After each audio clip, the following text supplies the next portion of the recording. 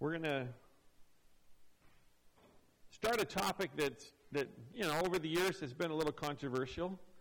First time I preached a sermon on this topic, we had some people leave the church. And they haven't been back since. And we're doing it again. Why? Because it's my commitment to God first, then to the church, that we're going to preach on all the things the Bible talks about and all the things we need to talk about. January is Sanctity of Life Month, and that includes the elderly, the disabled, includes a lot of categories of folks that are treated incorrectly by others who don't value life in and of itself. But usually the focus is on the issue of abortion and the unborn. And we're going to spend a week or two talking about the unborn and the issue of abortion. And we're going to talk about it because it matters to God. There's other things that are illegal or are not illegal that people do that don't merit a sermon. We don't have sermons about driving the speed limit. We don't have sermons about lying all that often. It's usually just a mention here or there. And you can think of other things that God has obviously said are wrong that don't merit a single sermon devoted to the topic. So simply by the fact that we're talking about this means that I think it's very important in God's eyes and needs to be talked about. And so we're going to do that. So in your notes, we're just going to really run through the notes. I have more notes than you do, so if there's a bit of a gap between when you fill in a blank and then you fill in another blank, that's okay. I just couldn't fit it all in there. So I took out some reference material that I will share with you. And if you want to see the reference material, the notes I post online this week will be the full notes. So you can go to the website, go to the podcast location. You can get those notes if you want. There's also an extra handout in your bulletin that has a lot of notes that will not be included in today's sermon. So what is an abortion? An abortion is the intentional taking of a human life within the womb. I tried to make it as simple as I could. And right then and there, if I said that in the right setting, people would take issue with my definition. They would want to argue about that definition. No, it's not a human life. No, there's all kinds of things that are wrong. And then others would say, no, you haven't gone far enough. That's not far enough. You have to be stronger in your definition. You need to use words that mean more. We might say it's the unnecessary taking of a human life. It's the killing of a human life. It's the unnecessary, avoidable taking of a human life. There's all kinds of things we could do, but for now, let's just say it's the intentional taking of a human life. A choice is made to take a life in the womb. That's abortion. That's all the defining we're going to do as far as that goes. I do want to say what abortion is not, because all of a sudden, that is a public debate. It's very odd that it's a public debate. It's actually very much political. It's a debate created to cast shade on the truth so that you're thinking about something other than the truth. But it's out there, it's being talked about, so we'll mention it. In your notes it says, what about miscarriage, ectopic pregnancies, and death due to failed medical treatment? Well, just the word miscarriage brings up emotion. If a mother has ever had a miscarriage, and sometimes even the father, and it's been recent or sometimes even far in the past, if you've had a miscarriage, even that very word stirs up emotion. It stirs up emotion because you realize and cannot forget that there was a life inside of you that died, and you missed out on something. You missed out on the joy that life would bring, the experience of that child. And I even find myself getting a bit emotional talking about it because we had a miscarriage of sorts. It was an ectopic pregnancy. And so there's that missing piece. And just the fact that it brings up the emotion so much later in life is evidence that we already know it's a human being. We already know it's a life because we are mourning the loss of that life. So miscarriage is not an abortion. It is not intentional. It's not done by choice. It's something that happens because something went wrong inside the mother's body. Now, an ectopic pregnancy results in a miscarriage. It's a special category because it has we know what happens. The baby attaches in the wrong place. And attaching in the wrong place, it cannot survive and it will miscarry. It may also cause damage to the mother and in some cases can bring death to the mother. So an ectopic pregnancy is one of the things that's been brought up. It's a medical term, and it requires medical treatment. And then sometimes babies inside the womb die, and we don't know why, even though we tried to save them. A mother might be put on bed rest. They might monitor a baby's heartbeat because it didn't sound right. They may provide medicines or therapies. Doctors may do things to try to ensure that a baby lives, and it still might die. Again, a form of miscarriage. But none of these are abortion. None of them are intentional. None of them are avoidable. None of them are by choice. Yet politically they're being thrown out there as abortion because they want to say that if you restrict abortion, you're going to cause doctors not to treat the miscarriage, not to treat the ectopic pregnancy, not to try and treat the babies that are inside the womb that need some extra help. Well, I'm just going to say that that's not the case. It is a smokescreen. It is a distraction and a deflection. There's not a hospital or a clinic in the United States, I would bet that's true, that will not treat you if you show up with one of these conditions. So abortion is the intentional taking of a human life within the womb. It is not these other things. Number two, more relevant to our discussion, so it's going to get a lot of our time. Does abortion violate God's moral and biblical law? Now, this is where we're going to leave your notes for a minute, so just give me your attention. I toyed with the idea of not telling you what I'm going to do so that you would experience the shock of what I'm going to say, but I thought maybe that's not a good idea. I'm going to tell you 3 make-believe stories. These did not happen, but they prove a point. So don't think these happen, but do think that maybe they're possible, okay? At least physically possible. So I tried to write them as if I was reading something for the newspaper or a headline. So here's the first one. On December 6, 2022 in Virginia, a woman married for 18 years recently discovered through DNA matching that her 12-year-old son was indeed the product of a rape and was not her husband's child. Because of this discovery, she legally took his life to try and block those horrible memories brought up by the discovery. Legally took his life. Just remember that. Second story. Earlier that same year on a skydiving excursion in the European Alps, it was discovered that there was not enough parachutes for the entire group of tourists present. To solve the problem, one instructor tethered his harness to a woman and her child at the same time. During their descent, the instructor told the woman that there was too much weight, and because of his miscalculation, they were all going to die, all 3 of them, due to equipment failure when the chute doesn't open. Thinking quickly, the mother, realizing that her life was in danger, released the child who fell to his death, but saved her life and that of the instructor. Story number 3.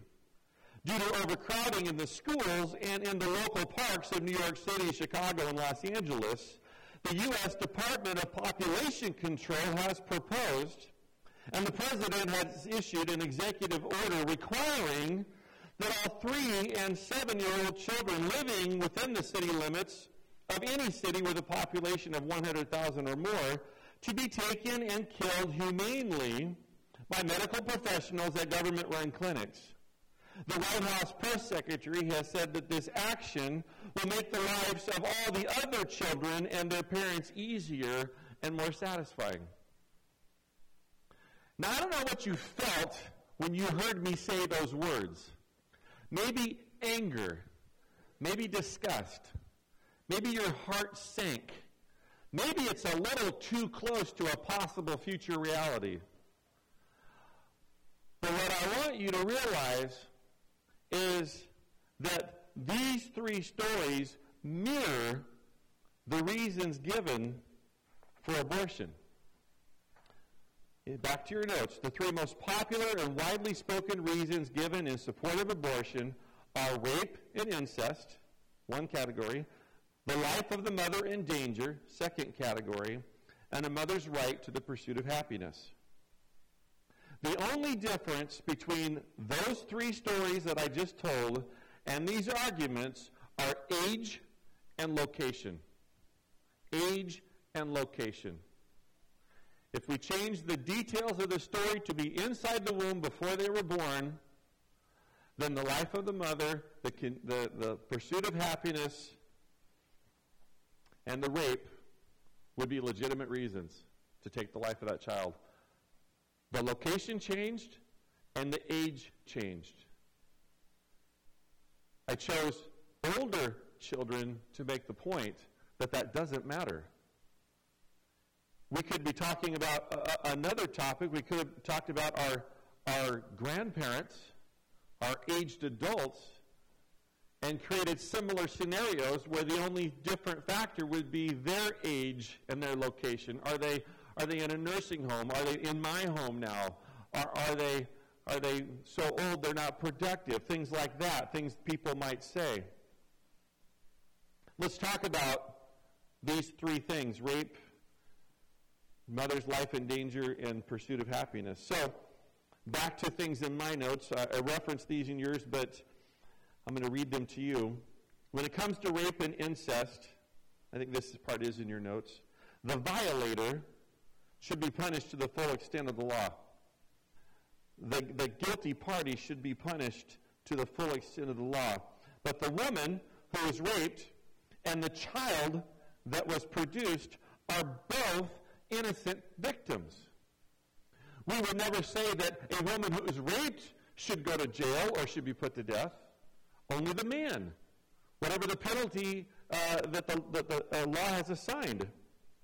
We wouldn't say that the woman needs to serve hard labor and be restricted from future movements and be on parole.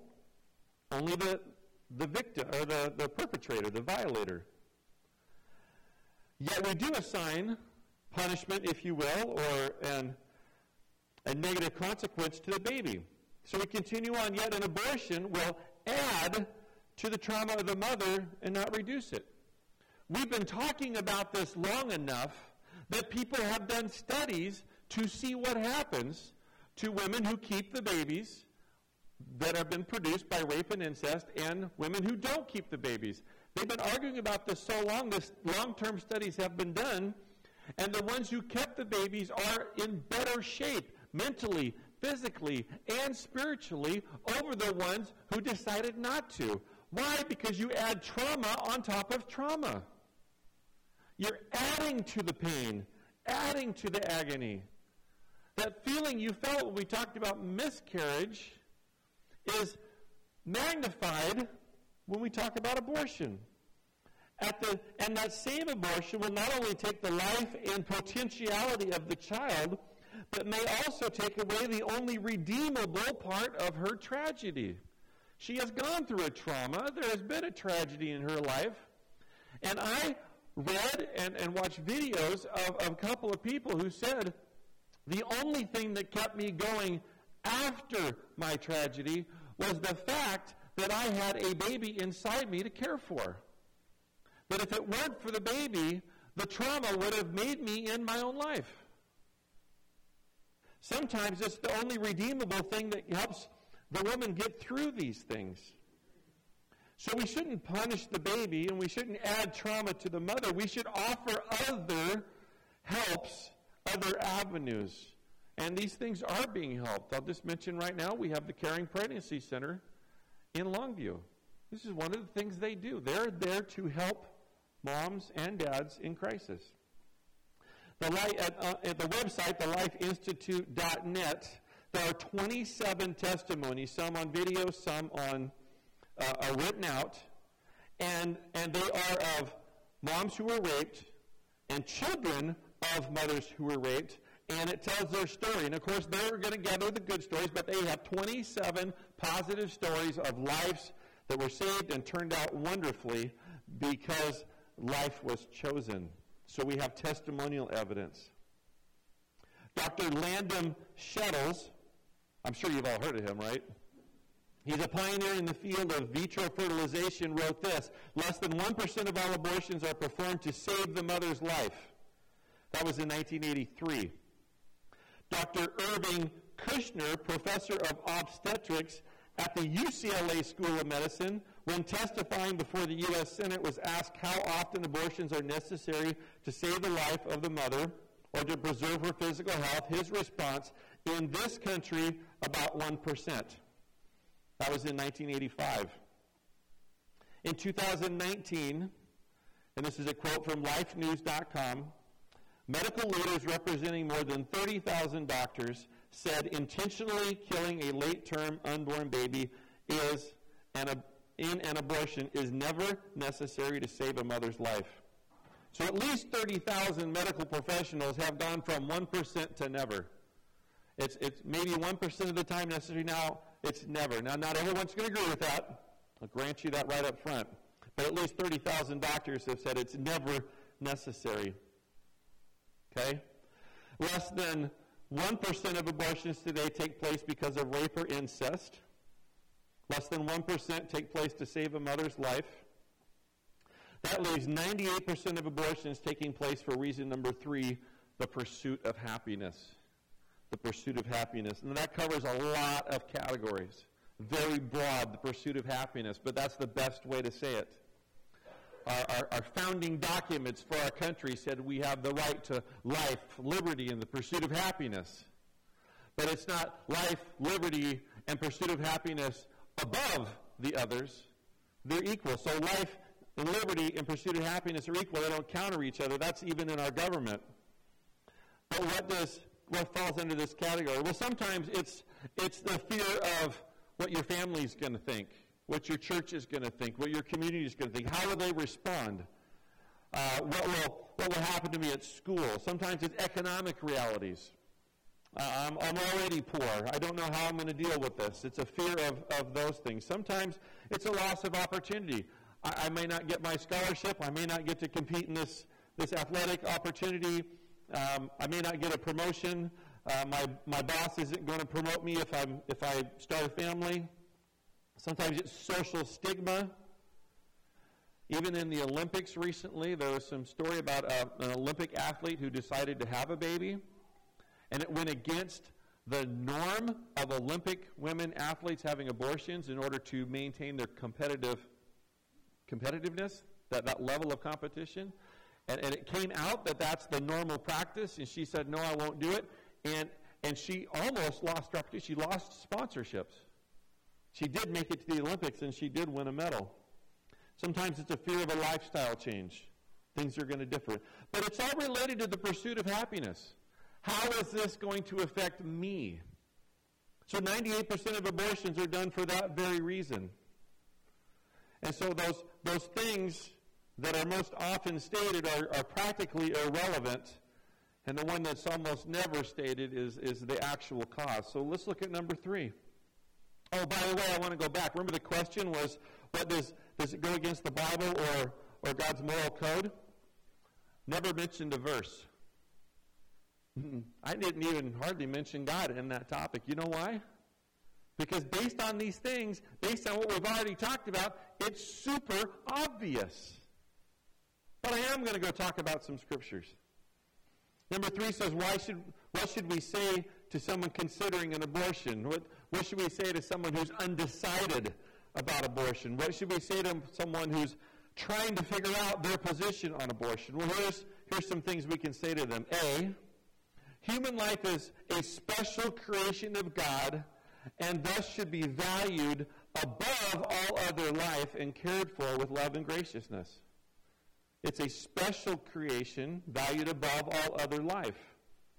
Now, Genesis 1:26 says, let us make man in our image. Nothing else was created in God's image. There is no plant that behaves like God, or thinks like God, or has characteristics similar to God. There is no other animal. There is no mammal that thinks like God, acts like God. Only human beings have that place. Only human beings have a soul, have that spiritual element. So when God said, let us make man in our image, he elevated creation. Psalm 8, 4 and 5, I want to read this to you. It says, what is mankind that you are mindful of them? Human beings that you care for them. The psalmist is asking, what's so special about humans that you even care one bit about us? Other animals don't get this treatment. The plants don't get this treatment. Not even space and the universe get this kind of treatment. What is mankind that you are mindful of them? Human beings that you care for them. Verse 5 gets the answer. You made them a little lower than the angels, but crowned them with glory and honor. Glory and honor belong to God, and he said, I'm going to give you some of my glory and honor. I'm going to give you something that glorifies you and something that honors you above all the rest. And I want to give you an illustration, because I think this is probably the biggest point I want to make today, but it's the hardest to grasp because we move so quickly past it. Think of a watch. And I know sometimes it's not cool to wear a watch anymore. Old people wear watches, and my son is a watch guy. So he's got more watches than he knows what to do with, and that's really where this illustration comes from. You can make a variety of watches. Let's say you're a watchmaker. You make a variety of watches. They all tell time very well. They're all trustworthy on telling time. But some are made out of plastic, and some are made out of stainless steel, and some are made out of some like gold or something and silver. Maybe another is made out of platinum, and I don't even know what the best metals are. But what they're made out of determines their value. Also, how much craftsmanship you put into it. Are there designs in it? Is it aesthetically pleasing? Are there jewels attached to it? The craftsmanship. And then the time, the energy, the beauty, and its features. Does it have a calendar on it? Does it have a stopwatch? So a variety of watches, all made by the same person or the same company, can have a variety of values. Who assigns the value? The person producing them or the company producing them. They say, this is a really nice watch. It's a watch for everybody. We're going to sell it at Walmart for $12. What makes it better than the $8 watch at Walmart? Well, this one actually keeps time. You don't have to adjust it every 2 weeks like my $8 watch from Walmart. It keeps time. It's nothing special. It doesn't look that great. It literally goes with everything because it's designed to go with nothing. You can wear it for a long time. When it breaks, you can replace it, but it's a good watch. We're going to sell it for $10, maybe $12. And then you go to the next counter, and there's $25, $30 watches. The insides are probably pretty much the same, but the outsides are a little fancier. Maybe there's a leather band. Maybe it's got a little shininess to it. Maybe it's got a little decoration around the rim. It's a $25 or $30 watch. You go a little bit farther down the case, and there's some inside the glass that you have to get permission to look at, and while you're looking at them, the person's going to stand there and monitor you, and they're worth $100 to $200, $300, and they can explain why they're worth that much, and it's because of the things we talked about, the craftsmanship, the materials used, the features that it has, its aesthetic value. And then you can leave Walmart, and you can go to another store, and you can look in their glass box, and you can find watches that are thousands of dollars. And all those things we talked about have increased. More detail, more craftsmanship, more expertise, better materials. And the value is assigned by the person who made them. Well, God created everything. He created everything we have. And he created all the plants that we see, the things we eat. And if we had nothing created but the plant life that grows on the earth, God would deserve glory for that creation because he created it. And it has a lot of beauty and a lot of diversity. And we glorify God because of that. But then he said, I'm going to step it up a little bit. When I say he said, I'm not assigning this dialogue to God, but in my mind, this is how it works. He stepped it up a little bit and he made the animals. The animals have things and can do things that the plants can't. One, they're mobile. Plants generally stay where they're planted. When they're not there anymore, they die. Animals move around. They also can see, smell, and taste. They can think a little bit. They can remember things. They're created at a higher level, and they get a little more attention. Many of you have plants in your house. When a plant dies, you probably don't cry. You probably don't bury it in the backyard with a little marker. Your pet dies, it's a bigger deal. Very, very likely you will actually bury it in the ground, and there may be a little marker there. And you tell your kids not to mess with that because that's where so-and-so's buried. It's a higher creation, and more valuable, innately more valuable. We know they're more valuable just by what it is. Even if it's your workhorse, it gets special treatment. Okay? And then God said, I'm going to do one better than the animals. I'm going to create mankind. I'm going to create mankind with all the things the animals have, but I'm going to give them free will. And I'm going to give them intellect and an ability to make choices and to think and to reason. And I'm going to give them a soul. And they'll relate to me in ways that no other part of creation does because I am spirit and they have a spirit. And when they die, they're not just going to rot. When they die, they will transfer to my side of reality because they are also eternal. Plants are not eternal. Animals are not eternal. Humans are eternal. And so God says, I'm giving honor and glory to humans because they are the pinnacle of my creation. The pinnacle of my creation. And so God has said human beings carry value. If you go out in the woods and cut a tree down and make it into lumber, more than likely you're not going to be arrested on the way home. If you go out into the woods and kill a person, you will some likely time in the future be arrested. That is against the law in every state, in every nation. All right? We assign greater value to humans because God has assigned greater value. We see it in the law. We see it in all kinds of places. So the very fact that the creator of human beings has assigned a high value. He says, respect the aged. Take care of them. It's your duty as a child. Raise up the young ones to know me and to serve me. You take care of your family. Dad, take care of your family. Mom. He gives us assignments because of the value of human life. And nowhere does he ever say that we get to pick and choose who gets to live and who doesn't. No matter what the category is. The disabled person, from birth or by accident. The disabled person has value in the sight of God because they have a soul created by God, and that soul created by God makes them glorious and honorable. That's why we care for people who have disabilities. They're not less human because of the disability. No one is less human because of a disease or a stage of life they're in. Location and age do not matter.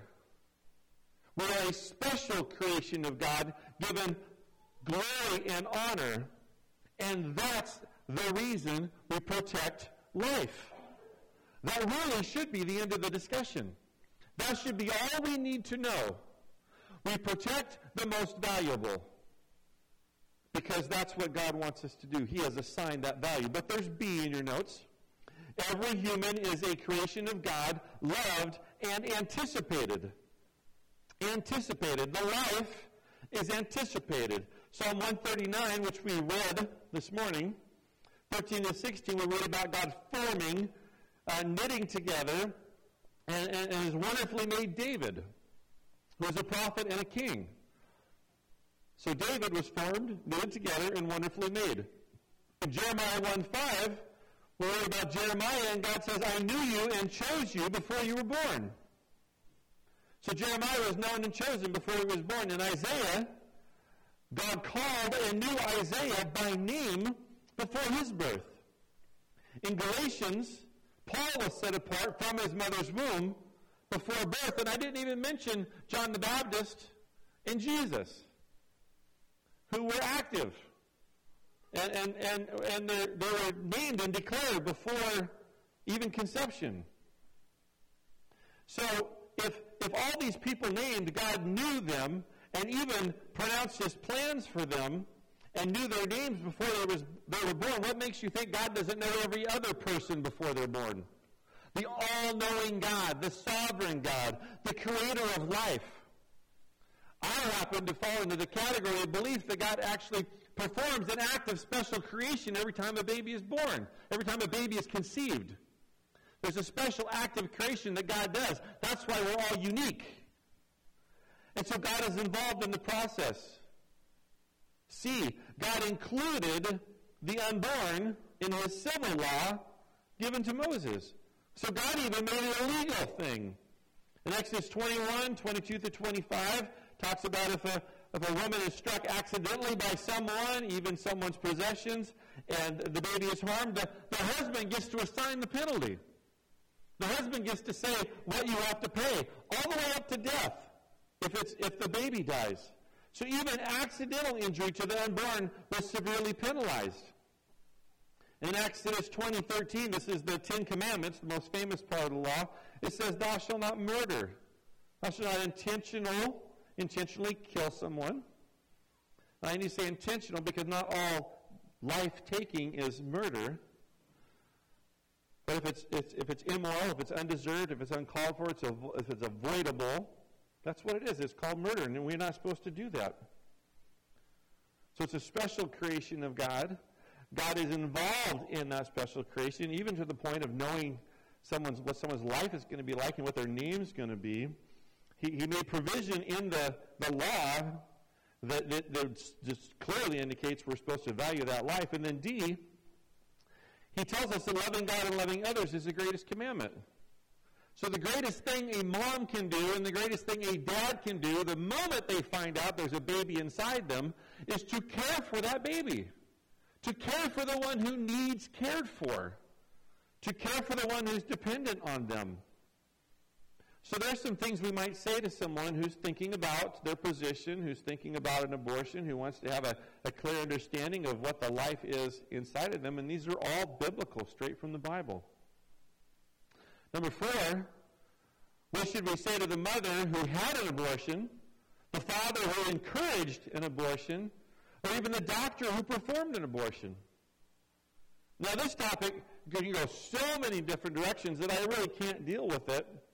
The one common factor, no matter who it is or what the effect was, is the statement and therefore the knowledge that God forgives all sin when we are saved. Murderers have been saved. Paul was a murderer. He was saved and became the Apostle Paul. There is no sin God can't forgive. We have perhaps a list of sins we can't forgive. We may have a list of sins we've committed that we can't forgive ourselves for. But God does not have such a list. God can forgive any sin. God can forgive any of these people for any part they played. A parent who pressured a child. Anybody. But if you are one of these folks, there very well may be lingering issues, lingering consequences, unresolved thoughts, unresolved guilt. And if that's the case, that's why I gave you this handout in your bulletin. On the back side, there's information that you can go to privately and places you can go to publicly and get help. On the front is all the research and all the places I use for things I've talked about, so you can go check my work if you want to. But what I say to those people is seek godly professional assistance. Godly more important than professional. And if you don't know where to go, start with the Caring Pregnancy Center. They know who the resources are. And if they're not the help themselves, they know who is. And we want to have that connection with them. So God forgives all sin. There is no sin you can come up with that God can't forgive. And God also has processes to restore you, to bring your joy back, to let you feel his forgiveness. Last one, number 5, what other life issues are answered with a similarly logical discussion? Infanticide, which is becoming an issue. You can look that up if you don't know what it means. Assisted suicide, euthanasia, and just plain old suicide. These are all issues that follow the same line of reasoning. The answers are pretty much the same. In vitro fertilization, the issue there is what happens to the fertilized eggs that aren't used.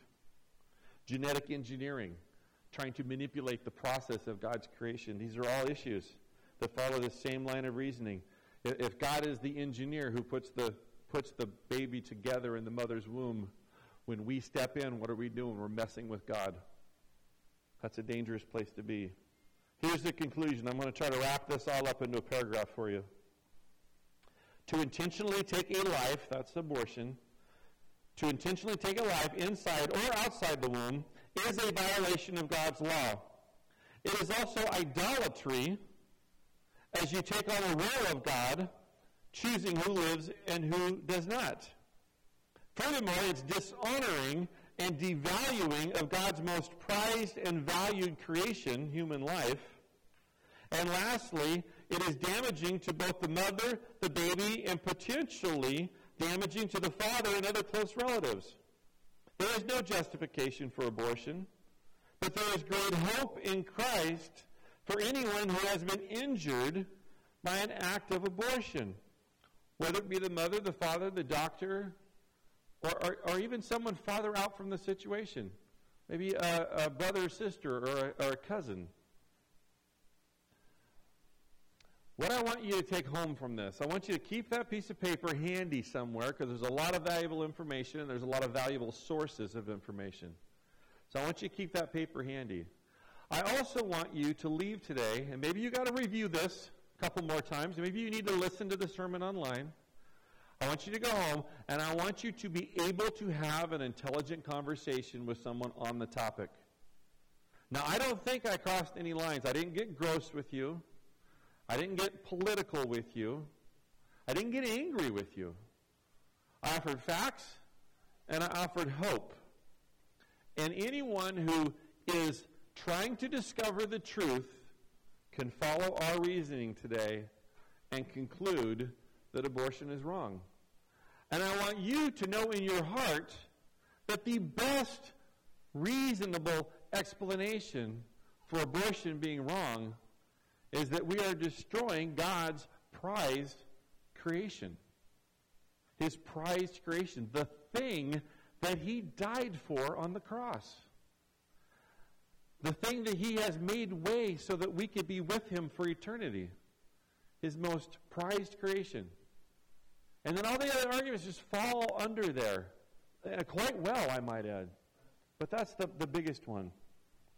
And I want you to know that there's always hope. Put whatever category of sin you want to in the equation. There's always hope. There's always forgiveness. There's always redemption. We call upon the name of the Lord for our salvation, believing that he died on the cross for our sins. We call him Lord, and then we live for him. And he says those sins are gone. They're no longer on your account. They were paid by Jesus Christ on the cross. So I want you to keep those things in mind, and I'm going to close this in prayer. Father God, thank you for today.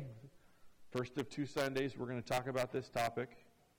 Thank you for guiding me through this process of deciding what to say and not to say. Thank you for your scriptures that enlighten us and illuminate your word and let us know what you think. Thank you for our ability to grasp it and understand it.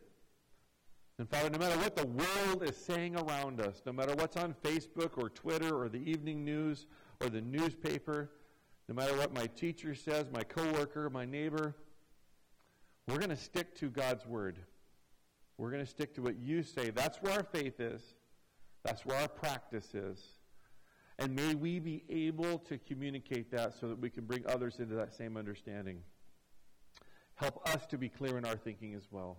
We ask this in your Son's name. Amen.